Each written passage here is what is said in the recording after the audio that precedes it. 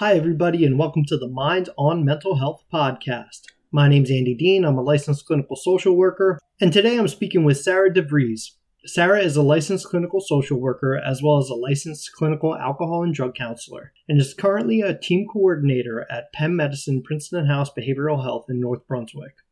My other guest today is Sarah Carstens, who is also a licensed clinical social worker as well as a licensed clinical alcohol and drug counselor, and is currently the Addictions Clinical Director for Penn Medicine Princeton House Behavioral Health's outpatient services.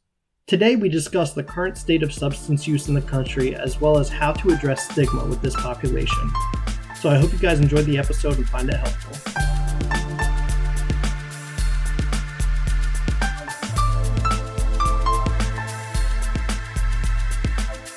Sarah DeVries and Sarah Carstens, thank you guys so much for being here with me today. Thank you. Happy to be here. Thanks, Andy. Happy to be here too. Yeah, I'm looking forward to talking to you guys.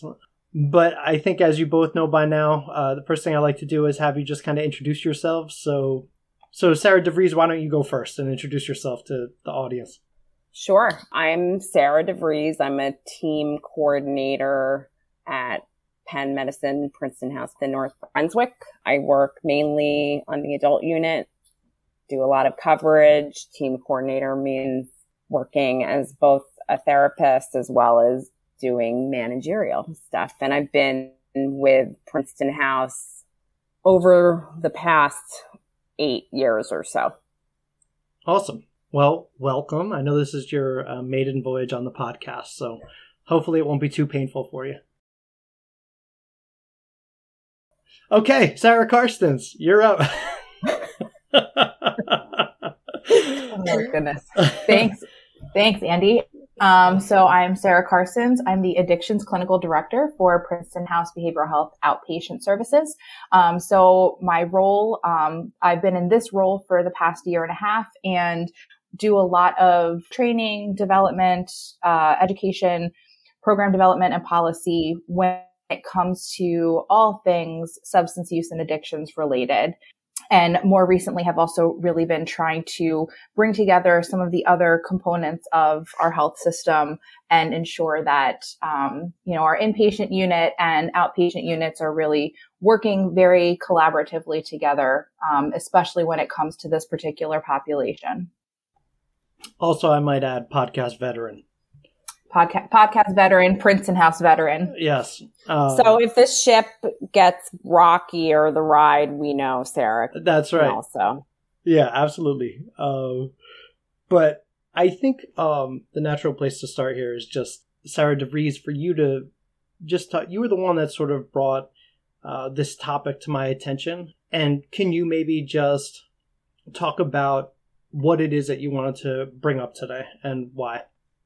Sure. So I think living in New Jersey, having worked extensively with people who are dealing with substance use as well as their families, it's a really important issue. It's also National Recovery Month. Yeah. So it's something to be celebrated too. But I think generally people have had experiences very close to home, including myself, with substance use and the implications of that. So I think hopefully having it as a resource for people who have dealt with challenges with substance use, particularly dealing with grief and loss related to substance use as well. Yeah. And I think just to kind of add on to that, the topic of addiction, recovery, overdose, this is something that has really gained national attention and is, it's a platform, right? And there's so much media attention around it. And fortunately, even, government has been able to get on board and really identify that this is something that needs to be addressed. Closer to home, obviously in New Jersey, we have an ongoing issue with, with overdose, with substance use, and people not necessarily getting the help that they need. And it is such a complicated topic that it really deserves a platform, for people to be able to kind of just hear from some of us who are, kind of seeing it and doing it day in and day out, that this is something that can be addressed. This is something that, that people everywhere of, all walks of life are dealing with. And it's also a topic, as Sarah mentioned, that is not just about the individual, right? This is, they talk about, when we are thinking about like disease model of addiction, addiction is a family disease. And so I think I would a little bit more kind of generally and broadly say that, most of us have been impacted by substance use in some way, shape, or form. And the impact that has on us as individuals is a really important topic to consider also. Yeah, I might even say that all of us have been impacted by it on some level.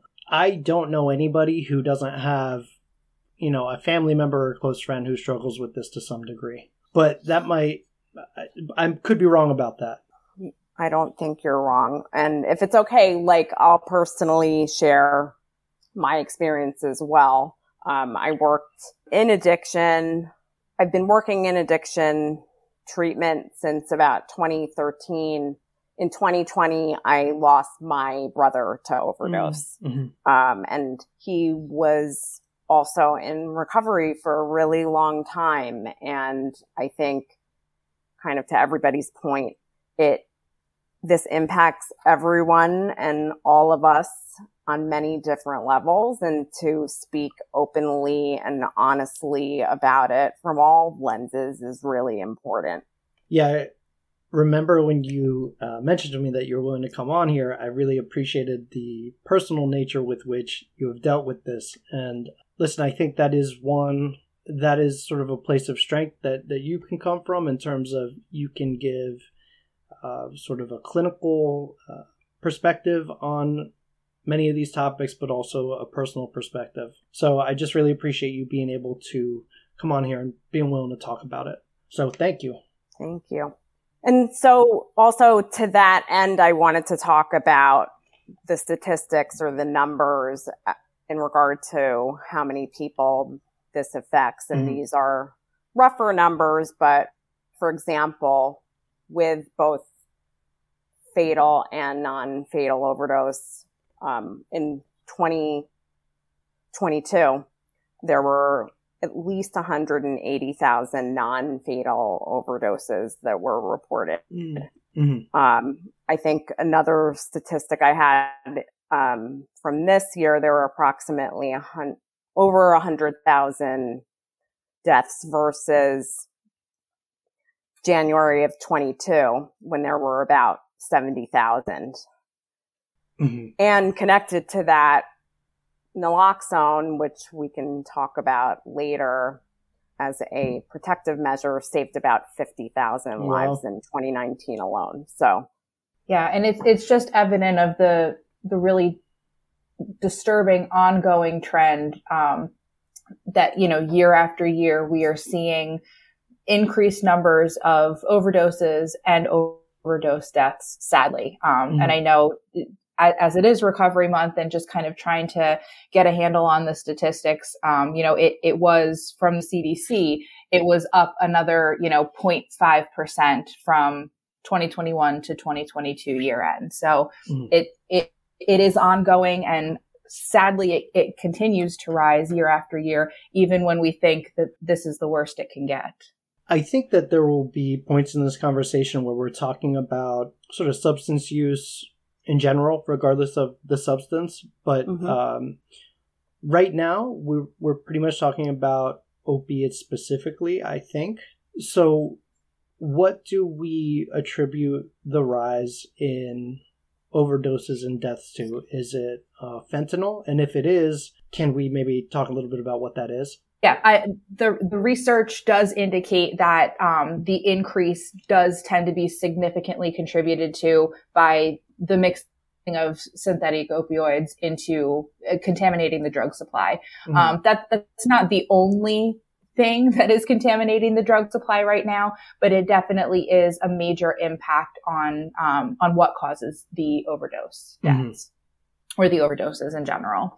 And interestingly, while we do really, so fentanyl is a synthetic opioid, and is many, many times stronger than like your typical, even something like heroin. So the potency of it is dramatically higher, which means that, much less is needed to feel its effects. And when taken in, amounts that you don't even know what it is that you're getting, the system is just not prepared to deal with that and very quickly shuts down. And while fentanyl is an opiate, I think it's also really important to note that, this is not something that is specific to opioid users, because fentanyl and other contaminants are rampant in the drug supply in general. So lots of counterfeit pills, which people think could be something else that they are used to taking, are also are containing fentanyl at this time.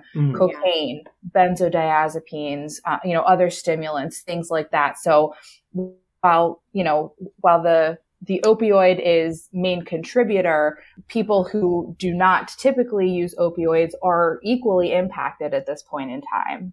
I know part of the issue too is an economic factor, and fentanyl can be much cheaper to produce, including the analogs. So it is often compounded, which, to Sarah's point, is why we are seeing this in other substances. Do you guys know, and I don't know if you would consider this off topic or not, but like, have there been cases of people who overdosed on fentanyl because they were trying to use cocaine? Yes. And then were they and revived with naloxone? Yes. Interesting. Yes. Yeah. And that is, so at this point, and I'm not going to speak to, I don't want to speak to kind of standard police procedure, but I believe that the protocol is, when you see someone who is exhibiting signs of overdose of any kind, to administer naloxone. Regardless of what the person, if they have friends and say, oh no, he used X, Y, and Z. Right. I believe that the protocol is still to administer Narcan for the reasons that we just discussed. Interesting. And again, I think a pretty good illustration of just how insidious the fentanyl problem has really become. Because you're not just talking about carrying Narcan or naloxone for heroin users, but it sounds like there are many different drugs that could be kind of cut with or have been cut with fentanyl, which is causing opiate overdoses, which obviously wouldn't be expected if that's not the drug that people think that they're using. But that's interesting. And obviously scary. Very much so. This may be for later conversation, as Sarah was indicating, but there's such a push now to get Narcan out to the public, and it's because of things like this. It's because you don't know. People who are not expecting it can very, very easily, experience an overdose. And so, there is a very strong push to make sure that it is widely available, and people know how to use it so that we can, be part of those life-saving statistics. I think it speaks to the broader discussion too about having these conversations to reduce stigma. So people understand and are open to helping to hopefully prevent and heal. All right. So considering that this is such a prevalent problem and so kind of insidious, what is maybe one or two of the biggest preventative measures that people can take?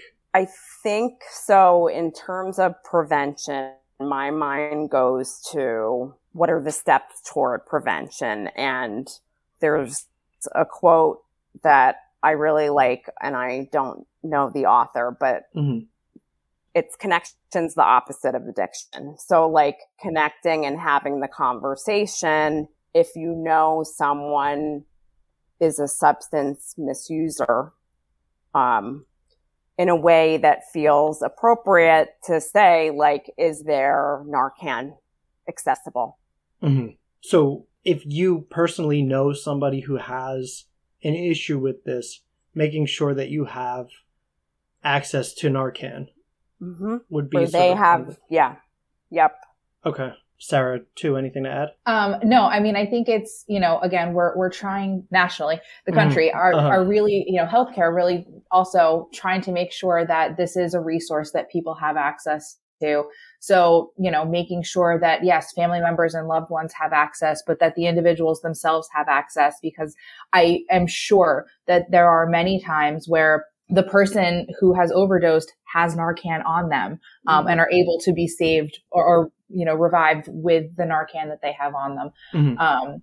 But, I think it's also just being, as Sarah was indicating, just being open to having the conversations and recognizing that having a conversation and suggesting that, that Narcan be available is not endorsing ongoing substance use.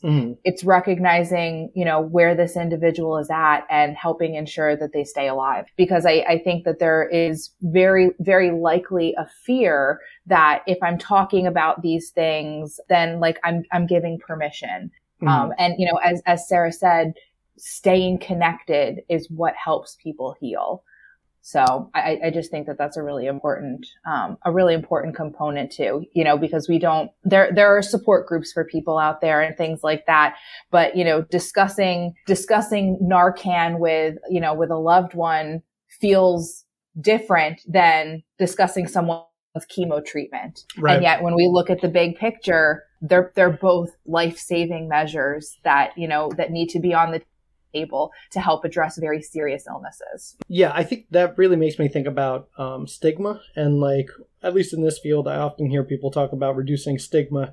And that's sort of a broad statement, right? But then you don't really take into considerations the different nuances that actually come along with having those conversations. But realizing that some people may be resistant to carrying Narcan the same way that they're resistant to medication assisted treatment, because there's this idea then, that's not pure enough, or that's condoning the substance use in some way.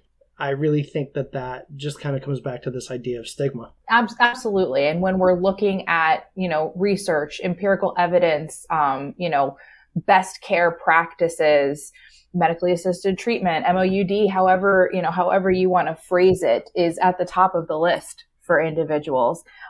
Making sure that people have Narcan, as Sarah had indicated, it's a life-saving measure, and we have statistical significance to show that. And I just think it just adds such an additional level of complication for seeking help and for that family of that individual to be able to talk about what is going on for them when there continue to be perceptions of if you just had more willpower, right, or if you tried harder, or just stop doing that, as if it were really just a matter of personal choice or moral failure, right. So I think that again, it just brings an extra layer of complication to the treatment process for sure. But I think also to the process of the loved ones who are, trying their best to provide support. I think kind of moving to a place of how stigma is connected to a lot of judgment and strong emotions for both the families, the people working on substance use, and then the people around them. And moving to a place of, I hesitate to say more objectivity, but kind of going to the point again, this is a medical epidemic. Right. And can we kind of look at it through a different lens, or something that has that in focus more? And we've tried the, don't do drugs, drugs are bad. And we've tried the condemnation, we've tried all of that, and it didn't work. We're still year after year seeing increases, in the overdoses and in the use. And, we're not seeing similar increases in people seeking treatment. So I think that really points to a fundamental flaw in using that as the lens to view substance use. And, potentially, my personal belief is very much in line with what Sarah said, in that being able to really, look at the person as an expert with lived experience and work with them on what's going to work for them, and getting family members on board with how they can be a part of that process as well, in a way that feels congruent, not, enabling, but really with safety and health, and sustainability being the target. Just a thought I had when I was listening to you guys talk about sort of the stigma component is that really the best way to shut down any conversation with somebody who's struggling with mental health or substance use is for there to be an air of judgment, right? Absolutely. And that's really what we're talking about. I think a lot of times when we're talking about stigma. So, and that's not to say that you can't be frustrated or terrified or upset, but when you're trying to talk to someone about these issues, the moment that they get a sense that you're judging them is usually the moment that they shut down. I think with most humans, we shut down when people start approaching us with this place of like, you should be doing this, of and course, judging, right, and like the unsolicited advice. So like this concept of meeting the person where you're at and where they're at, and also recognizing where you're at the same time. That's a good point. Yeah. Can you talk more about that? Like recognizing where you're at as opposed to where the person is at? So you might be at the place of, hey, like I am really angry and this major event just happened where an overdose did occur and the person's not seeking treatment, and recognizing those feelings that you're having, as well as stepping into the other person's shoes. And where they are in terms of readiness to change.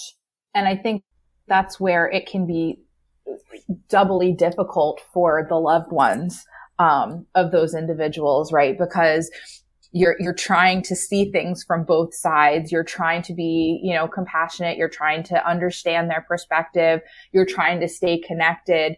But your feelings are so, so different. And the things that you may want are so, so different than what they may be willing to do.